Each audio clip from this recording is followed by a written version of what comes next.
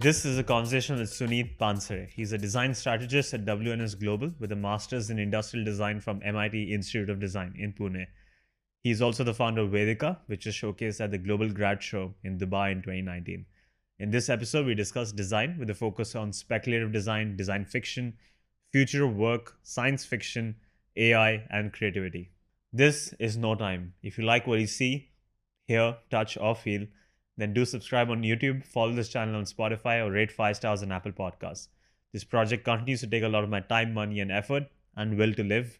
So if you like to see it continue, then do consider supporting it on Patreon. And thank you to the two people who have already done so.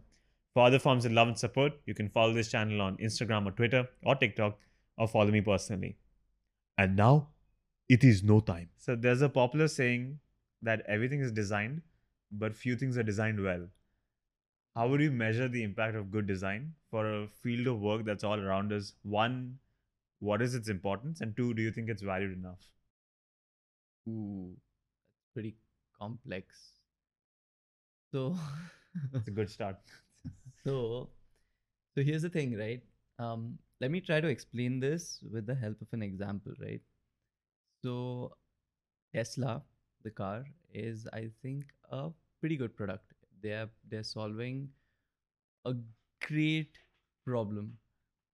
But the thing is, what happens is most often when you try to solve a problem, you're solving it for a maximum of 3 or 4 stakeholders, right?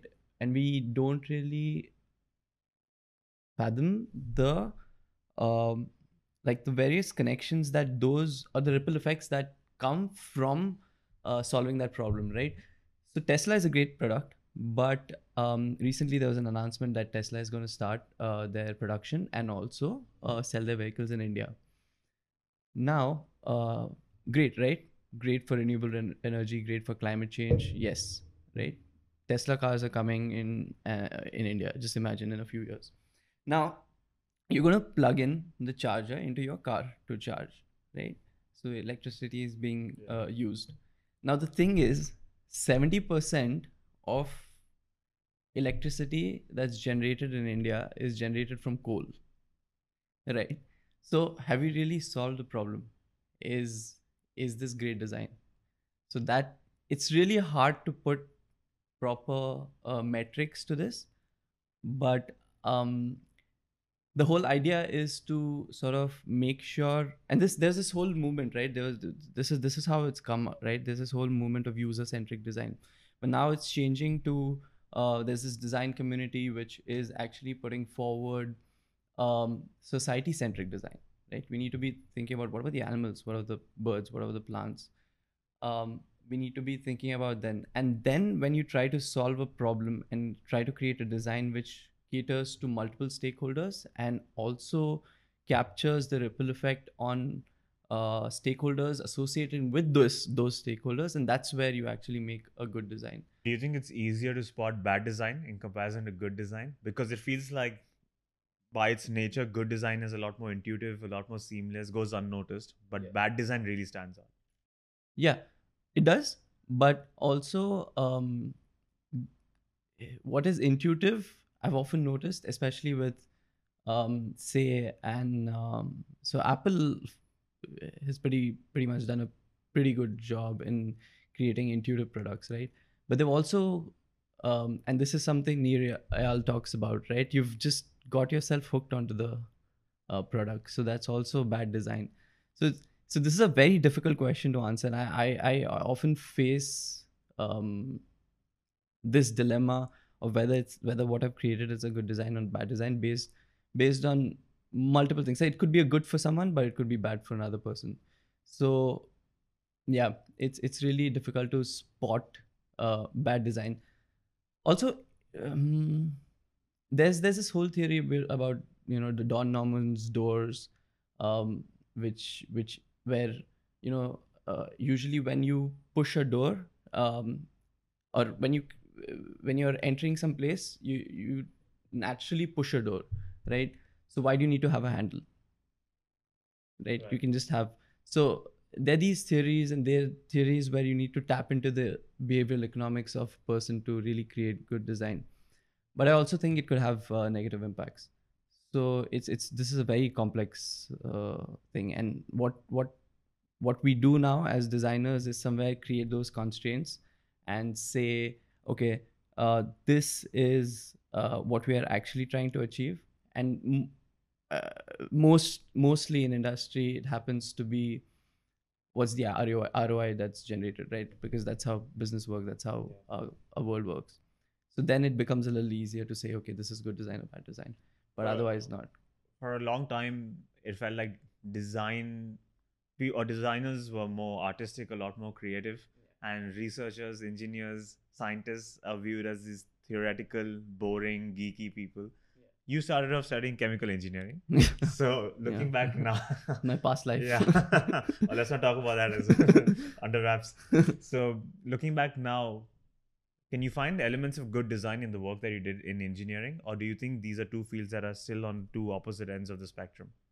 No, I'm a big fan. I'm a big fan about of combining two different industries. And so yeah, to give you specific examples, um,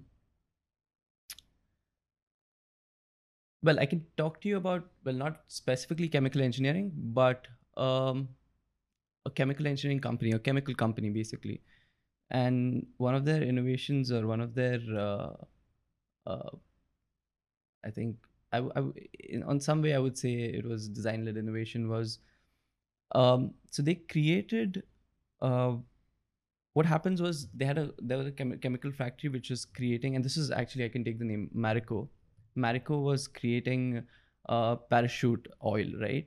And again, it's actually a chemical formulation at the end of the day. But what used to happen is, in their company, they used to and this was set up in Kerala, where the unions are stronger. It's a communist state, right? So it would happen that people would get disinterested in the work and just walk out, just or the unions were so strong that they would revolt against the management. So great design came out there was from the human resource professional, right? The head of human resource center. He said, okay, after factory hours, let's create like how we have in schools. Let's create separate houses and separate, basically sects within the groups of people at the plant workers, and let's have them compete in sports activities, right? So what happened in that was, everyone was just like, after work they were just, what their mind went to was, let's go and let's play the sports and let's win. And they had that whole sense of community there. I think that's great design, or that's great innovation. Yeah, because in fact for Marico, then after that, all those union strikes sort of went away, and they were able to run their business pretty well. So I think that's great. Again, Yes. great design there. So design can fit in every field. Yeah, And absolutely. it's just fast to find. Okay, so then as a follow-up question, do you think every person can be somewhere on the spectrum of a good designer? So I've not done the level of work or research that you have done, but today if you ask me to design a living room or an office space, I can do a decent job. I won't do a great job as well because I've not really looked into it. But I have like this very fundamental understanding of, if you ask me to design a table, then maybe I can do a decent job. Once again, nothing too out of the world. Do you think everyone can be a good designer? Or is it a field that's still quite niche? No, everyone can be a good designer, definitely, because again, it's something very subjective. It's very personal. It's again human centric, and followed by society centric, and that is something every human can associate themselves with. So everyone can be a good designer, definitely. That's good news for everyone who's listening. Absolutely. Good news. Get on it. Okay, so let's dive into it. Before we introduce a topic of speculative design, I would love to set the premise. So I have a question. What is the craziest idea about the future that you've come across?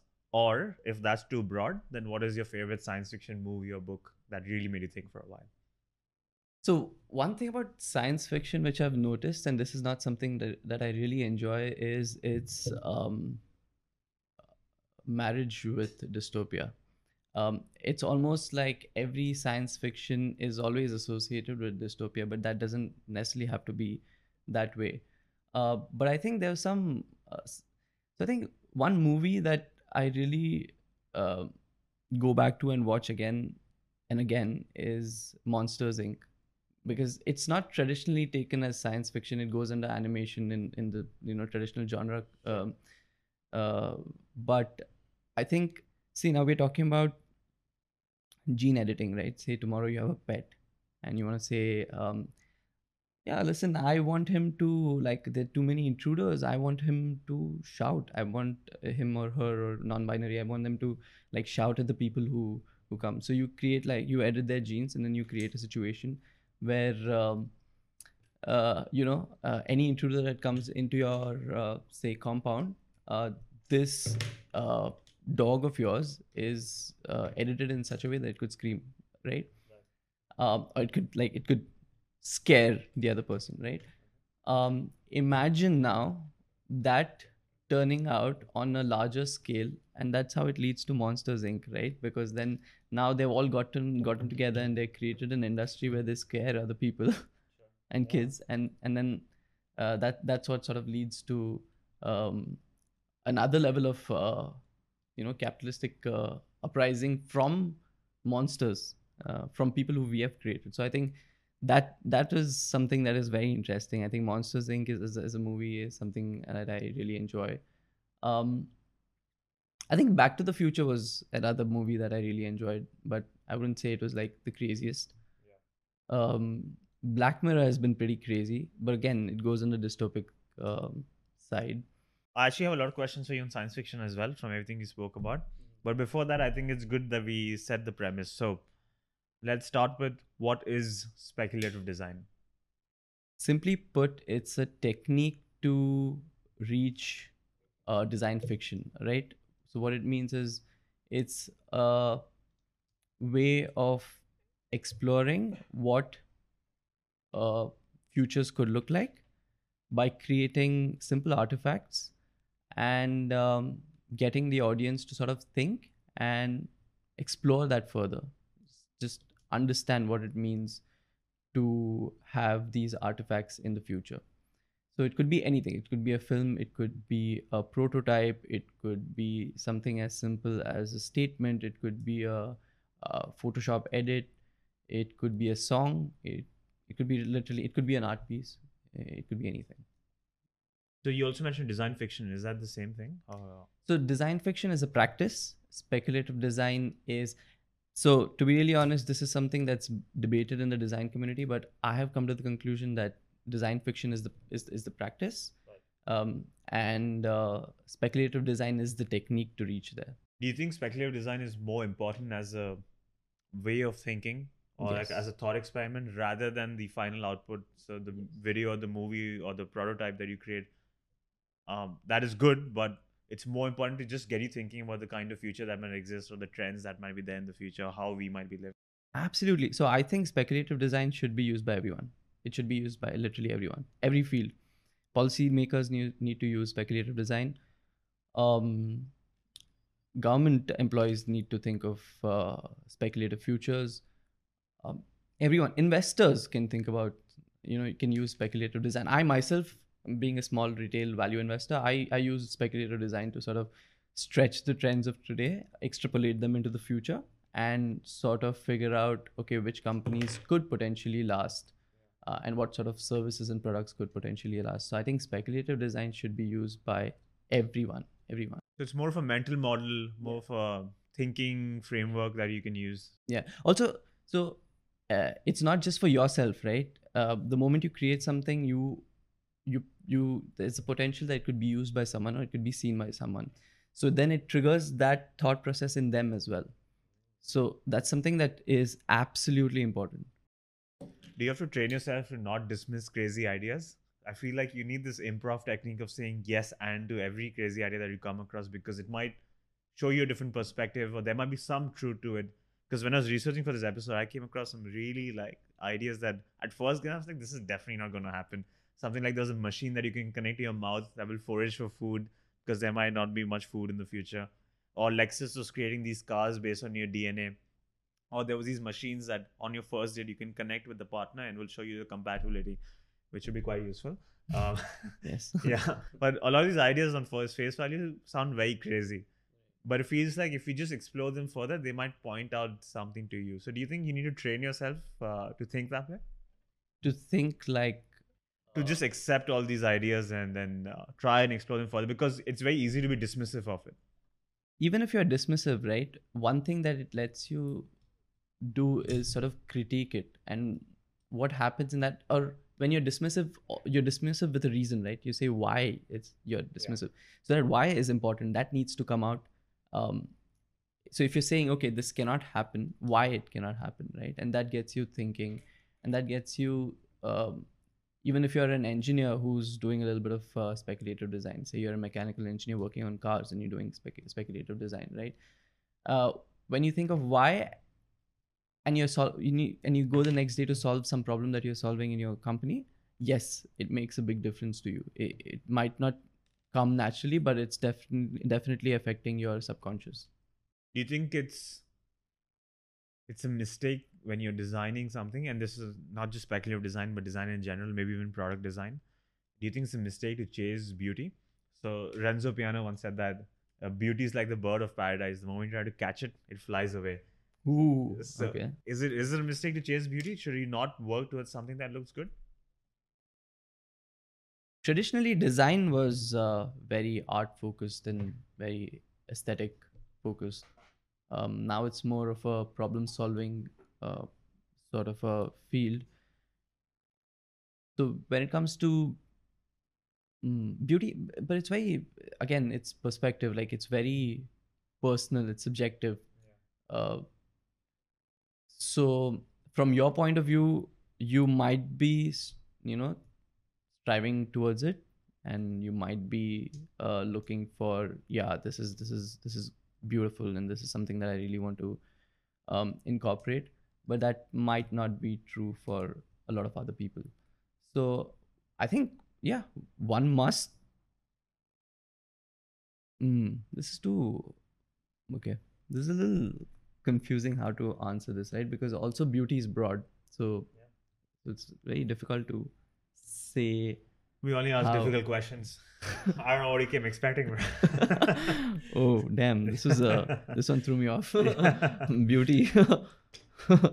Today I'm gonna go and research beauty. While you think of it, so I also have a question on creativity. So this is something that's constantly linked with these artistic fields. That this is a very creative field or creative sphere. So how do you view creativity? Is someone who's creative is someone who starts on a blank slate and creates something that's completely new, or is it someone who knows that he's inspired from multiple influences and sources and just finds a way of using the sources in a way that's never been done before, making an incremental change?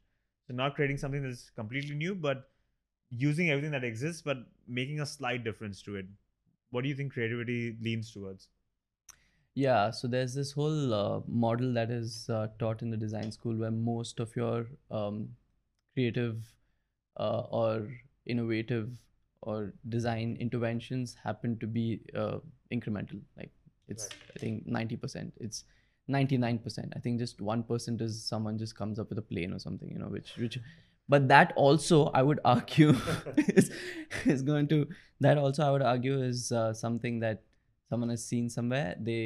And it's so I am of the strong belief, and I was really glad when one of a very popular designers in the design community, Austin Kleon, said that everything under the sun is designed before. So there's nothing that you're doing new. You're just going to create incremental changes, if any. So there's nothing new. So it's a pretty controversial opinion, because a lot of people think they're doing something really different. But which is true, which with respect to the context they might be, but also it might have happened 200 years before with some other country in some other small town. So Nothing is new. Nothing is new. I strongly believe nothing is new. A lot of controversy on the show already, I must say. But that's interesting. So this stroke of brilliance that people talk about, I just thought of it and it just came to you. A lot of Beatles songs were just like, oh, it just came in a dream, for example. And a lot of artists have dreamed of the visual that they want to paint, or just happen, or they just they talk about like they connected to some essence and it just flew through them, like they were the medium. All of that is That's largely just rubbish. I don't know how people do that. At least expect hate mail to no, I don't believe in that. That you need to literally like persevere, like stick at your art for quite a, like, you know, Beatles must have written like 500 songs before that song came to them, right? That, and then they could just create a story out of it, saying, oh no, this was like an essence, and whatever, like. But I don't think it just hits. Momentarily you might feel that, but I personally don't think there's any, it just comes after practice, and that's why that goes back, that takes me back to my earlier point, which is anyone can be a designer. So when they talk about anyone this, can be creative. so they talk about this flow state as well, that Yeah. also seems rubbish. Okay, good point. I recently watched Soul. Did you watch Soul? I haven't watched Soul, no. Yeah, they have a whole discussion on the flow state there. So I'm not sure about the flow state, because I've also been reading Deep Work by Cal Newport, and I think he I'm pretty much convinced by the psychology of deep work, and how you just get into one state of mind and just like focus there. So I don't really know the science behind flow, but I know for a fact that it takes a lot of practice. Like no one, you will not meet someone who's just done this or gotten there's no such thing as overnight success. Like overnight they've just like, or they just found something, some essence or something that you're talking about. I don't think anyone can really do that. It comes from your experience, from various stakeholders that you interact with, from friends, family, nature. So you spending 5 years in nature could lead you to something, and then that something might just happen overnight. So that makes you think that, oh, okay. This reminds me of a dad joke actually. बोल दूं जोर से आ रहा है. Okay, go for it. Okay, so Go for it. so the joke was, I'm pretty sure you've heard of it. It's a common WhatsApp forward. So there's something went wrong with this massive flight, this massive plane, and no one could figure out what's wrong. So they were like, "हमको एक expert मालूम है. We'll call that expert in."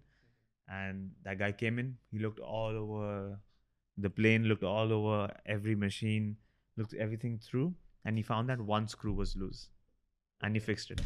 And then he sent an invoice for $10,000. and then the guys were like, "You just fixed a screw, so why is it 10,000?" He said, "The 10,000 is not for the one screw, but it's for the experience of knowing which screw to fix." Yeah. So I feel like this is the same concept in that sense. Yeah, that's a good story. I think It's a dad joke. So that's so you were talking about science fiction earlier. A lot of questions I have based on that. From everything I've read books or watched movies, it feels like science fiction, the dystopian version, the dark design. Is that a right term for it? Right. It falls into two broad categories. The first is the world of 1984 by George Orwell, which is this totalitarian state, mass surveillance, zero transparency, and Big Brother's always watching you. The second category is The Brave New World by Aldous Huxley, which is more of this social hierarchy with genetic breeding, and you have incentives to stay within your strata in the hierarchy in terms of money, food, partners, or any other luxuries. And you're hooked onto those addictions so that if you spot someone else trying to break through the hierarchy, you will try your best to suppress it. So in a way, all the citizens itself become this mass surveillance system. And if all Black Mirror episodes can also be largely put into these two categories, it's either one or the other. Do you, since this is not something you like, dystopian science fiction, but if you were to speculate on it, which one would you say is more likely? That's the thing with speculative design or speculations. They're not predictions, so it's really hard to predict. So I would really not predict any of these, but what I would definitely do is really think about these two worlds and think what are those trends of today that are actually extrapolating to those, and really think about whether we need those trends for today. So something like an AI, right? To how much extent do you really want it is a decision that we need to make today. and based on that is how we're going to be, um, you know, creating a tomorrow which has, say, mass surveillance. So I think it's, and this is again, this is something that I have researched a lot, and I strongly believe in, and I think I also mentioned this earlier, is the importance of having 2 or 3 different fields working together. So I'm a big fan of, say, a designer working with an artist working with an anthropologist, engineer working with astrophysicist, who's working with a liberal arts, student, so on and so forth. So which one of these two, yeah, I wouldn't be able to predict that, and I'm not even sure I want to be really honest. Right. Okay, so then let me take you around a narrow field. So the year is 2050, and I'm looking for a job, as always, in my mid 50s. One, what kind of jobs would exist 30 years from now? So when people usually ask me what is the future of work, and there are many principles or tenets that came out of my research, but about 6 strong ones. But 2 things that are going to stand out is the disappearance of the answer to what do you do, right? So if so now, well, especially in the Indian context, if you're going to any wedding at this point, there's so many people who just ask you, what do you do? अरे बेटा क्या करते हो आजकल? Yeah, और and शादी they're हुई? yeah, they're like bunch of relatives who just want to know what do you do. And the thing is, so I know you for a while, right? And I know you're not just a robotics engineer, but you're a great uh, writer. You also have your podcast. You're also a data analytics expert. Keep going. How do you Not so hard. so how do you so when I ask you what do you do, what's going to be your answer? Yeah, obviously, I have a default answer, which is like the professional version, but that doesn't really encapsulate me for sure. Yes. Yeah. So that is going to disappear in the future, meaning, and this is something Jeremy Rifkin also says. So he is the strategist for the 4th industrial revolution for China and Germany, and what he says is there's going to be 3 types of broadly like 3 types of things that you're going to be doing, any human being. One is obviously so his views, the capitalist economy is not going to go away. Okay, that stays. So you're going to have that one job or one thing that you're going to work on. The second thing is something you're going to be making income from something called a sharing economy, which is essentially something like an Airbnb or Uber, right? And the third thing is that comes out of a zero marginal cost, which is a concept in economics, which says that so there's some jobs that you don't really need anything. You just need a computer and an internet, right? Say YouTubing. So these are the third kind of jobs, and you are going to be encapsulated in these 3 types of work, I'd say, and that's going to define you. So you'll find a comedian who's a comedian at night, but Uber driver by the day, which is going to be absolutely normal, and it's happening now. It's actually happening now, and that's going to just extrapolate and go further in the future. So that's the idea of the future of work. So that's one big tenet of what jobs are going to look like in 2050. It's really funny you asked me this because there's so I conducted this experiment where I was like, take a trend of today, and the same question, what do you think it's going to be in 2050, right? What work is going to be like, or just think about how do you envision 2050. So, and this is again a speculative design experiment where there were answers which were really interesting. So people going from something simple as decentralized workforce to someone being like, so there's a very interesting one which was Ramdev Baba teaching yoga on Mars. On Mars. Yeah. So Possible. it's quite possible, and this is something that's really exciting. So yeah, this is one principle of what the work is going to be like, and there's going to be and the second thing is there's going to be like a need for constant learning. I strongly believe education in the current form will just cease to exist, and there's just going to be a need for um, need-based constant learning, adaptive learning, that's going to happen. So these two tenets will definitely stay. Are you saying like a structured program like a university will not exist? It would not exist for the way it is, so in the lectures form, because eventually it could be possible that you're taking lectures on the internet, but what it would exist for is hypothesis building and testing, and just like creating experiments and testing them, and in a very in a very safe environment, which could then be transported in the real world. So yeah. So let's say I want to study plumbing. So I wouldn't do. It's funny you always go to plumbing.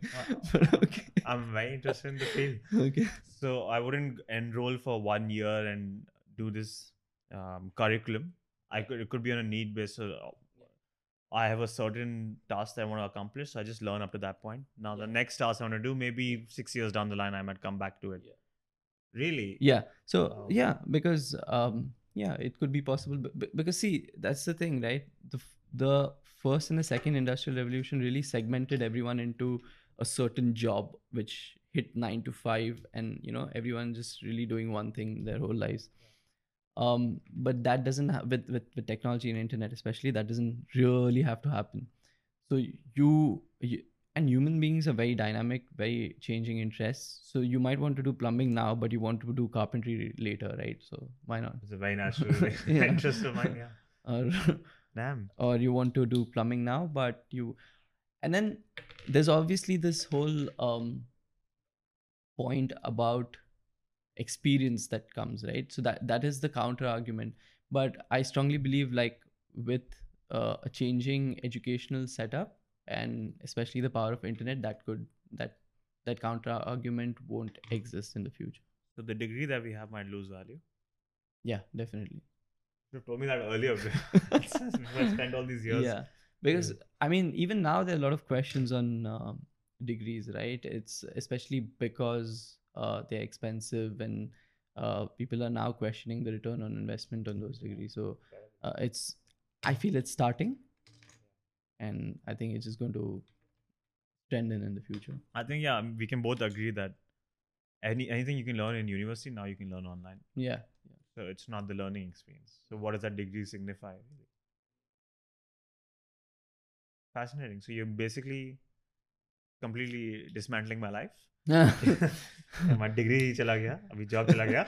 No, but university is I mean, that safe space will stay. That I strongly believe that safe space will stay, because that's a place where you can freely create, experiment, test your hypotheses, and so on. So I think that definitely so the research arms or the labs of them will be more. Yes. Interesting. You also mentioned the sharing economy. So is it possible then, if when I go to work, my car becomes this driverless taxi that goes around earning me money, my house becomes an Airbnb that people can stay in for the day, or any other asset. If I have a camera, that can be rented out for the moment I'm not using it. So every single asset that I own becomes part of the sharing economy? Yeah, absolutely. I have a friend who I recently met again, and he's an artist, and he has an Airbnb in a hill station in India, and those are his two sources of income. He said, I don't have to worry about my income as an artist, and I can freely practice my art without any constraints, because I have an Airbnb that I sort of host people on. So that's interesting. Yeah. So that would be some possible options for me to work in 2050 when I'm in my mid-50s. Yeah. Okay. Yeah. Why Absolutely. not? Yeah. All right.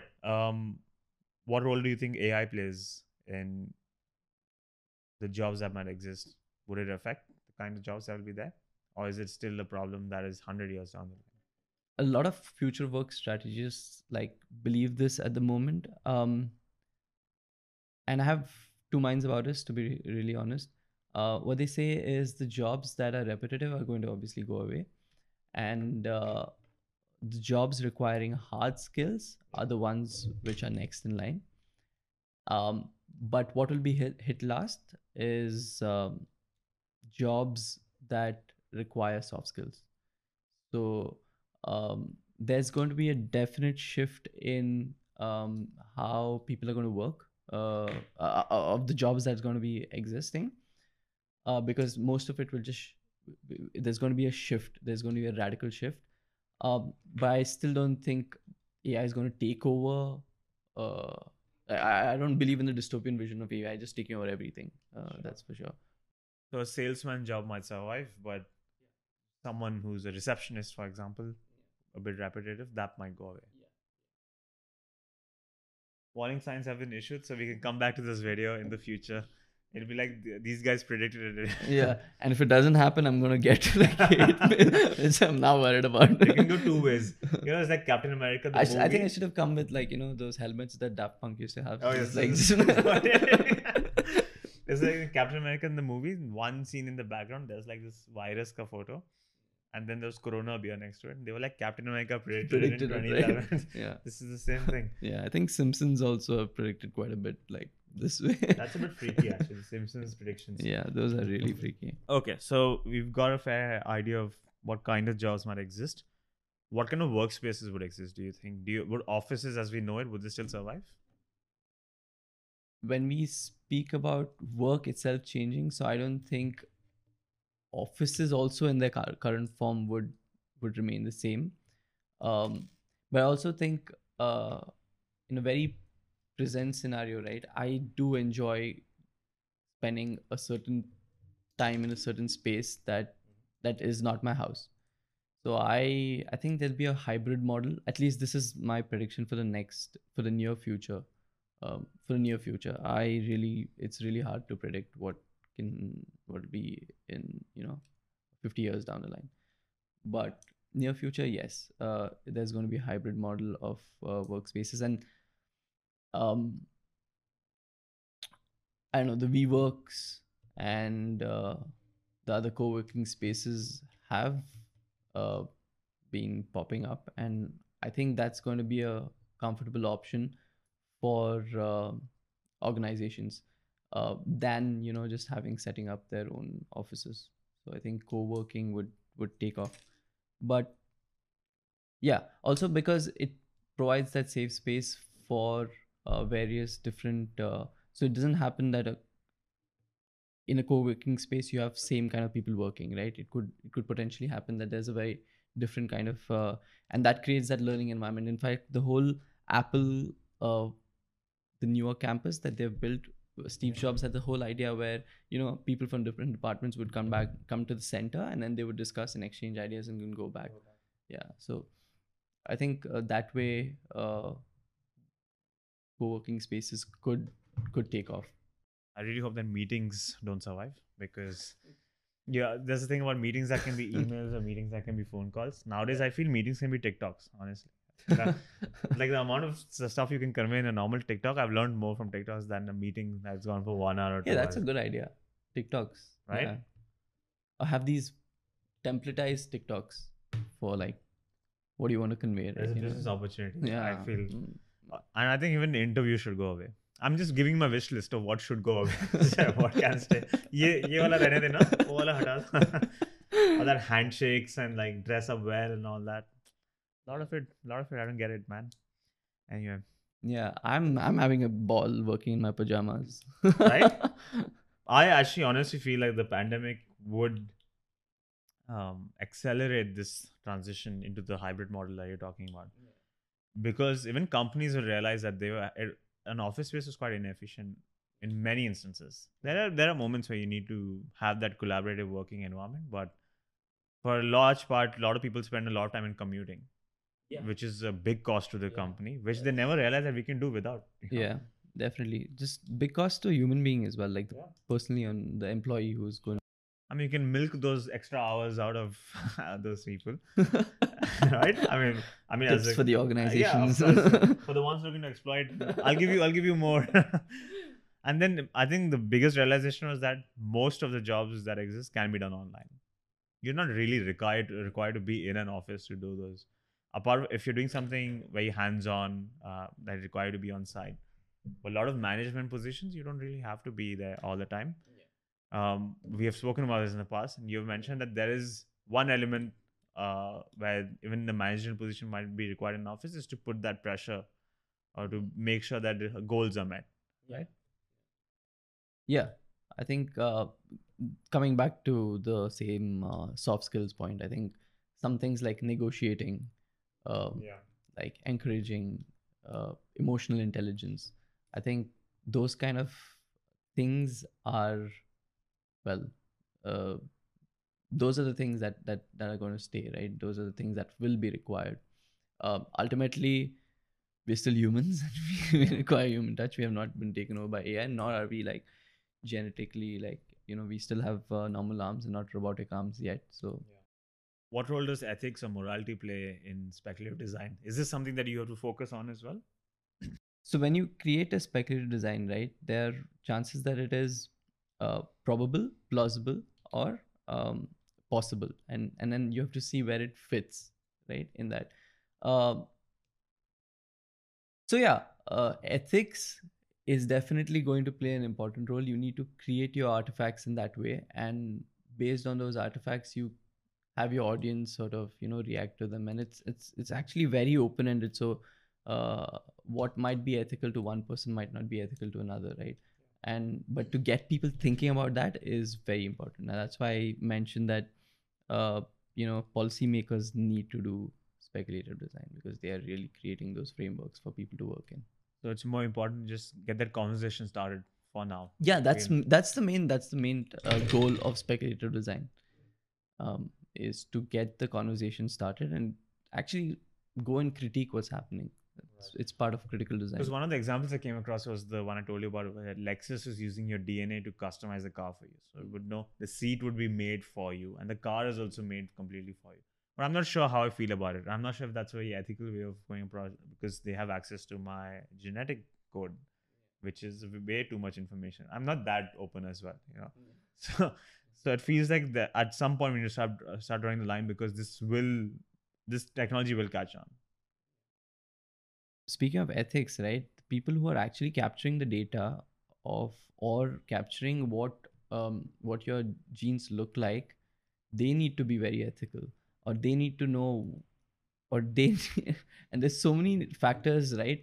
So they've been it happens almost in every industry, and it's like when you're creating something and you still have a business pressure that's hanging on top of your head, there are things you're going to be like, oh, okay, let's overlook this, right? We don't have any space for that when you're doing stuff like this, right? We cannot be in a position where we're like overlooking a few things. We need your exact gene. We need a full comprehensive list or data on your genes and how you behave and all your biases and all your behavioral economic factors and how you think fast and slow and how your thinking goes, all of that, right? So yeah, I think only when you have that data and when you can understand that data and structure it properly is when you have the right and yeah, basically the right to develop something like this. Real tough questions that we have to face now, I feel, right? Because let's say with the driverless car, how do you make that choice? Like who you gonna hit in a moment of an emergency? Exactly, the trolley problem. Yeah, Based the on trolley yeah, problem, yeah. or social media, the way you design a platform today.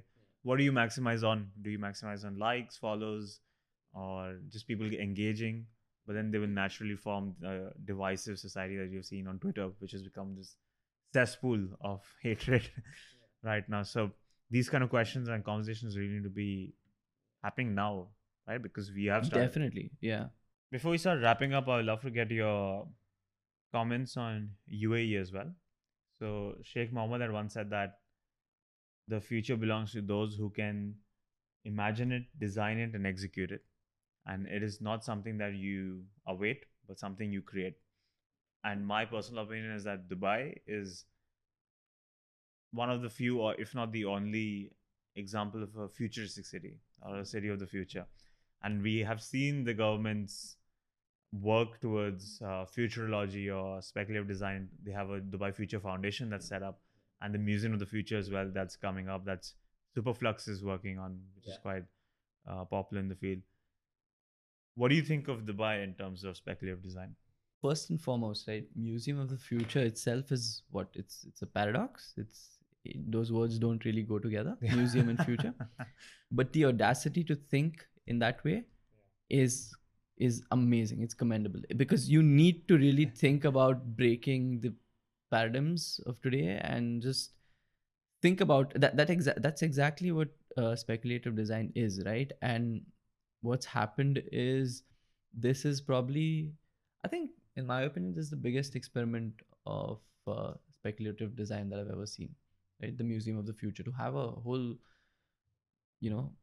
architect construct a building just meant for, and have these amazing installations. And what I really like is their direction towards utopia.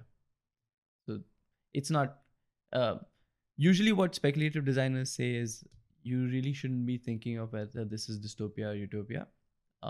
You should just see how it affects you, right? But I feel somewhere you need to present some nudges and triggers that take you towards either of the two directions. And I think UAE is, and specifically Dubai, is doing this by taking the step to move towards utopia, right? And I think it's a great initiative. I'm looking forward to. Do you have an idea of what's going to be in it? Yeah, so Superflux has, I think, worked on this, if I'm not wrong. At least they did that with the World Government Summit, which is again based. It happened in Dubai. So some of the artifacts, so some of the installations there were on healthcare, on transportation. So for example, healthcare was you'll wake up in the morning and there's going to be a smart mirror which will tell you, oh, okay, you looks like you haven't gotten sleep in a few days. I'll do one thing. Let me notify the workers, your colleagues in your organization, and also your boss. And I'll do one thing. Let me also notify your orange juice maker to put in more vitamins, and then so that you can have more vitamins today and revitalize yourself. So that whole installation was a part of the healthcare section of the World Government Summit. And I think that's something they're going to replicate. So with respect to healthcare or transportation, infrastructure, the city, governments, monitoring and managing happiness. And I think that is something that is that is great. Yeah. Well, that's interesting. The smart mirror is an idea that's been around for a long time. In fact, I worked on one in the days of my youth. Yeah. But unfortunately hasn't come out so far. I'm not sure why. It seems like a technology that can be done easily now, because we have the connection, we have the internet's there, and the transparent displays are there as well. But not sure. Would you use a smart mirror if you had it? Would I use a smart mirror? I think there are too many. It has too many stimulations, so I'm not sure that is something that I want first thing in the morning. But I would consider it later in the day, or I would like it without any stimulations or without any notification, to have a non-intrusive sort of setup where, yeah, my coffee is automatically made to the temperature I like it, or my orange juice already has vitamins without they telling me.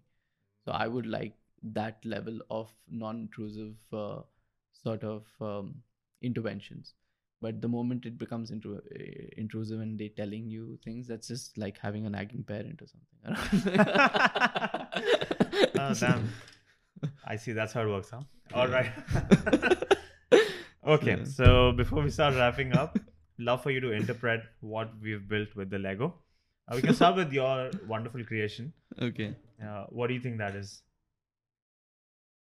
This is a ship anchor. I think so. I hope so. Yeah, why not? Potentially. It looks like a robot to me, but a thick one. Future of the future of shipping anchors. Yeah, I mean, it could be any design, right? Is there a specific reason why they follow that design that they have? Yeah, I think there should be something. I'm pretty sure, but I'm not sure why it is that. There's a business opportunity here as well. Yeah. It looked like a person. Yeah, I thought this is But what have you done? What is what that? have I done? Take a guess. Is it like a? Is it like a? It looks like the International Space Station. Yeah, that's what I was going for. Actually, that's exactly what I was doing. The Good one, interesting huh? the interesting part would be what would together. What would it make? Oh, let's put it together. International Space Station with an anchor to the so that people. It doesn't lose sight of Earth, right? Yeah. Oh, no, Yeah. it'll just fly away. Yeah. That's not how science works. No misinformation on the show, please. Okay. Final questions. What are some books, movies, people that have been very strong influences in your life? In one of your earlier podcasts, on the earlier episode, I think you spoke about the changing nature of role models, right, in your life. Yeah, I think I strongly believe that, and I've come to a conclusion after a long time that I was seeking something else, but the true role models were right in my house. So I think I mean, this is going to be a boring answer, but my parents are definitely my mom and dad are role models I look up to.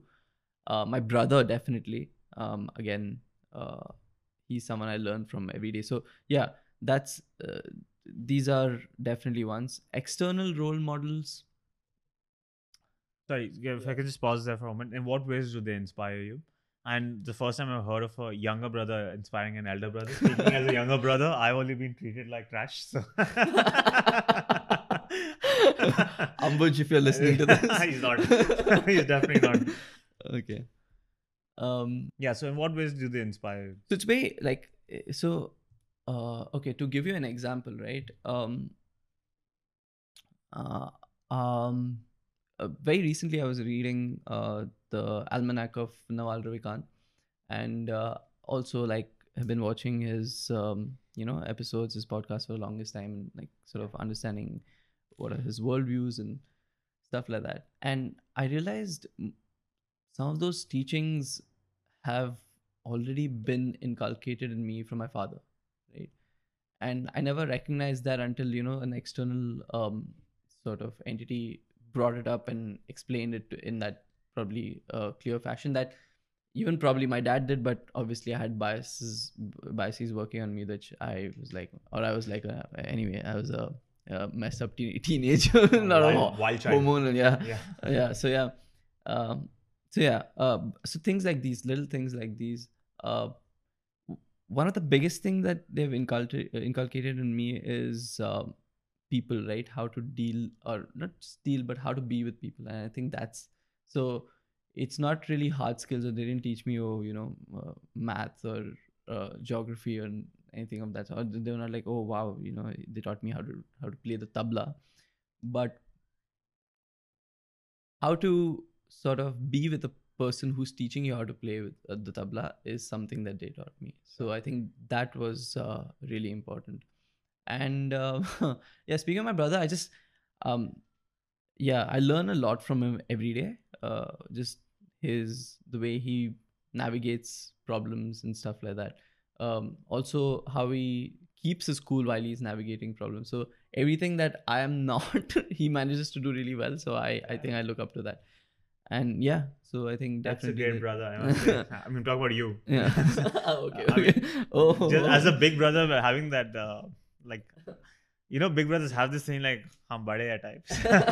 Just to be able to look beyond that and find that there are a lot of things you can learn from even your younger brother. That's remarkable. Also, you were talking about external role models. So yeah, distracted you. Yeah.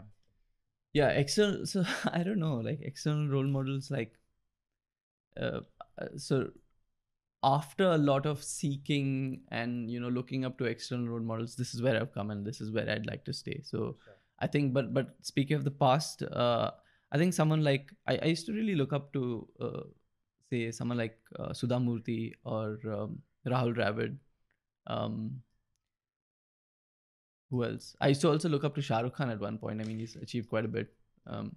But like looking back now, I find a lot of us used to really like Shah Rukh Khan when you were growing up, but now all of us say that love is gone. Yeah. Oh, bachcho wala pyar bachela. Yeah, true. I don't know why that is. But one thing I can never take away is the fact that he's worked really hard. So people who've worked hard in their fields, I genuinely do respect. And uh, I mean, for me, I don't have to put someone on a pedestal for them to be a role model. I think I find my role models in my friends. I learn a lot from you. I learn a lot from like the other people that are there on my friends list.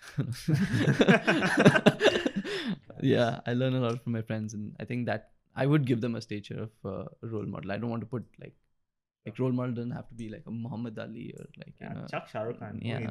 Yeah. So yeah.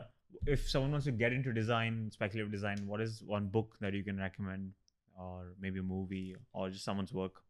Yeah, I think Anthony Dunn is like, he's the one who's from Royal College of Art London, and his book and his work is sort of, he was one of the few people who had started talking about critical design and speculative design, and so I'd recommend that to them. Also, I'm just like, I don't know, I'm trying to create some templates as well on a personal level, which I don't know, I can make it open source and people can sort of explore. So that's something I'm working on right now, where people can explore and come up with their own speculative ideas and little prototypes, create something. I mean, something as small as this could be eventually, a prototype that you can give to someone and say, use this. This is air purifier that works on AI and purifies everything from your lungs to outside. So, yeah. What would you like human civilization legacy to be like? What do you think we should do in the next 30 years? Now that you are someone who looks into the future quite often, what path do you think we should hopefully travel on? So what we need to do for sure right now is look internally before we look externally. That's for sure. Right? So first, as human beings, I don't think we've identified ourselves completely, right? And I'm saying even researchers, say people who are sitting in Harvard and Yale and everyone who's actually researching on the complex, everything from a little neuron to how we make decisions, to how our brain acts in different situations, how fight or flight mode is, how is it activated, stuff like that. I don't think that's just. I feel like that's just 5 to 10% of human. The research then that's done up till today is just 5 to 10% of the human body, and there's a lot more that needs to be done before we start making decisions on AI and all these other external factors. So I think first let's understand us internally, understand how we work, and map that before we make a decision in the future. Interesting. Final question for you. What is the meaning of life? There is no meaning of life. You came prepared for this. I actually, so the moment you put that in, I thought about it, and again, it's really exciting because a month back I watched Soul, and it sort of captures that as well, and that was a very good pictorial sort of depiction of people running behind meaning of life. But I don't think there's a meaning of life really. It's only after you're born that you have a meaning. Like you create some scenarios around you, you have nurture, nature, whatever, and then that creates and it keeps evolving. I think that is something that I'd definitely say. Meaning of life is definitely, it's something that's always evolving. So yeah, there is no meaning. So no Sunit, thank you for coming to the show. If people want to find you in person, online, where can they connect with you? Thank you first for having me. It's you've completed my lifelong dream of being on a podcast. And no better podcast to be. You've been watching this since you were a child. Yeah. So yeah, ever since I was a little kid. If anyone wants to find me, I have my website, sunitpansare.com, and you can obviously hit me up there, and my Instagram as well, which is SUNEET VP, Sunit VP. Sunit with an N. Yeah, Sunit with the N. Sounds good. Do connect with Sunit.